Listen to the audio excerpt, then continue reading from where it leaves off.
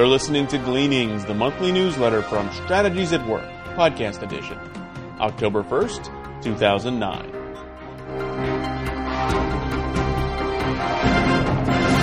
Upcoming events. The Strategic Life Alignment Seminar.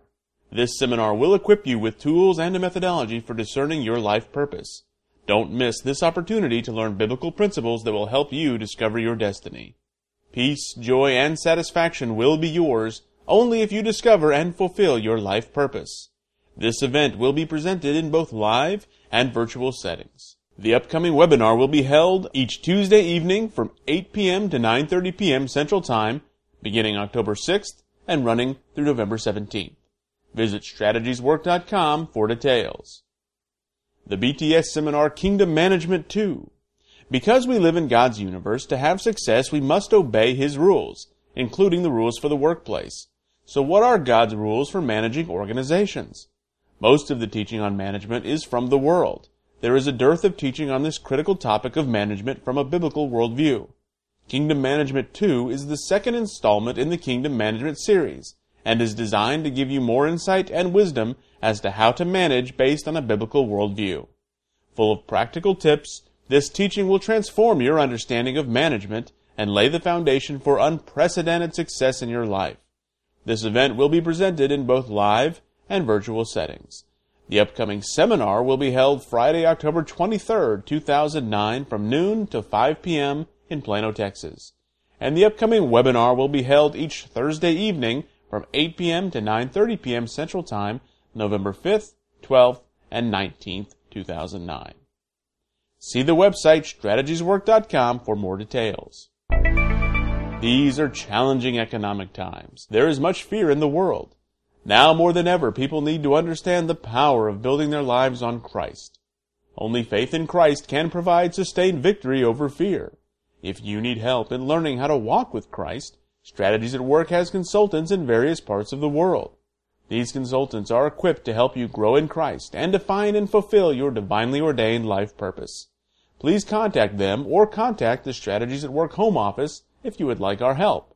See the website strategieswork.com for details. And now Dr. Chester brings us a message titled, Understanding the Times. The stock market is up. Do you feel better? With the upturn in the market, many people are a bit more upbeat because they derive a sense of well-being from their perceived wealth. It is very tempting to think that if we have money, we don't have any needs. Money enables us to take life easy, to live the good life, and to not have to work. With enough money, we can do what we want to do, when we want to do it, how we want to do it, right? Interestingly, Scripture doesn't agree. Jesus told a parable recorded in Luke 12 about a rich man who based his choices in life and sense of security on tangible wealth. Note God's response. The rich man speaks to himself. You have plenty of good things laid up for many years. Take life easy. Eat, drink, and be merry. But God said to him, You fool, this very night your life will be demanded of you. The man thought he was on easy street, but God called him a fool, which suggests that God didn't agree with this man's perspective. Note also what the professing Christians in Laodicea said about how their wealth would take care of their needs. You, that is the professing Christians in Laodicea, say, I am rich. I have acquired wealth and do not need a thing. But you do not realize that you are wretched, pitiful, poor, blind, and naked. The professing Christians in Laodicea put their faith in money and based their sense of well-being and security on tangible assets. They thought all was well, but in reality they were in deception. Again, man's perspective is contrary to God's. May I suggest that today's professing Christians are no different from the people in the above text? We tend to think that money is the solution to life's problems. Our energy and focus is on accumulating wealth, getting ahead, living the American dream, and retiring as soon as possible. But we are deceived. And since we are in deception, we are unable to see the signs of the times, and therefore do not understand what is really happening and where things are going. We must repent regarding how we view and use money. As long as money is the driver of our lives, we are worshiping money. Instead, we must learn to worship God. And one of the indicators that we are truly worshiping God is that we will view and use money biblically. Only then will we be like the men of Issachar, of whom it was said, they understood the times and knew what Israel should do. Assuming that we're willing to give up the worship of money and worship God alone, then what are the signs of the times? Much of what I see applies to the world, but I will focus my observations on the United States of America. If you live outside the USA, I think you will be able to see the parallels. I believe we're in unprecedented times for the USA, but not unprecedented times for the world. There are many examples of other nations in other times that we can look to for a sense of what's ahead. For example, Nazi Germany and the Roman Empire. Many people in the USA, including political, educational, and business leaders, are working hard to reject God in every area of life. This includes the ACLU, MoveOn.org, the liberal media, atheist organizations, and even the president. For the first time in history, the USA has a president who professes to be a Christian but seems to embrace virtually nothing associated with Christ. Arguably, he's the first postmodern president in history, and he may be a closet Muslim. The sad reality is that the Christian community elected him. Note that 75% of Americans profess to be Christians, hence no one gets elected without significant support from the professing Christian community. Under the President's leadership, I believe we can expect record annual federal budget deficits, skyrocketing federal debt, continued rejection of biblical values, more regulation, increased entitlements, and higher taxes. I know all of this is no surprise. Please note, however, these are all symptoms and signs of what is coming. Political pundits say the average democracy lasts 200 years and fails because of federal largesse associated with all the above practices. When largesse infects a people, it leads to a financial crisis that the federal government cannot solve. The typical white knight to solve this problem is a dictator who promises to restore financial stability. Hence, the end of a democracy is a dictatorship. This is how Hitler came into power in Germany. I believe we will see this happen in the USA within 50 years if we don't repent.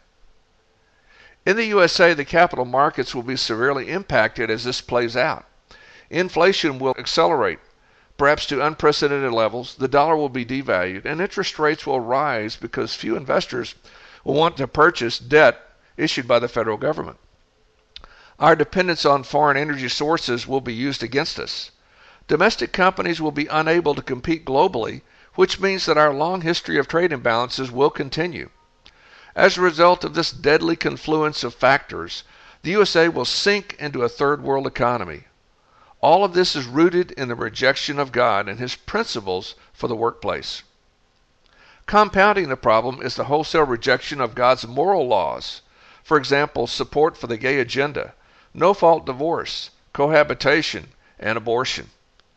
Rejection of biblical values and principles will bring judgment in various ways, such as disease, confusion, lies, deception, drought, storms, mental illnesses, terrorism, social unrest, arson, thievery, murder, lawlessness, apathy, wars, all sorts of evil, and other calamities.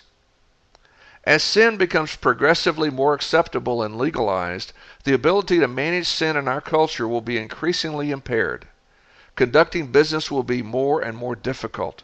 Productivity will decline. Dependable workers will be in short supply. People will lose the will to work as they focus on lifestyles of sin and self-indulgence. Trustworthy customers who have both the resources and will to pay their bills will be harder to find. Basic services like electricity, health care, and the food supply will become unreliable. The rejection of biblical values and principles will cause the USA to implode just as the Roman Empire did. Chinese researchers spent 20 years seeking to learn why the USA is the most prosperous nation on earth. They came to the very clear conclusion that it is because of our forefathers historically accepting Christian values and principles. If we abandon the very values and principles that brought us blessings and prosperity, then the rejection of these values and principles will lead to curses and poverty. Though the outlook is bleak, there is hope. Our hope is in Christ. There is no other hope. Money cannot solve this problem. The only solution is to repent and return to biblical values and principles. In the event that the American people do not repent, the Christian community needs to be prepared for what is coming. We need a divine strategy to weather the storm. Just as God protected Israel from the plagues when they were in captivity in Egypt, there will be a Goshen for the people of God. That is, those who diligently seek the Lord. The first step in finding our Goshen must surely be to repent and return to biblical values and principles in every area of life. Let's begin with this and see if our obedience doesn't lead to more revelation. I believe it will. Then perhaps we can discern the times and know what we are to do.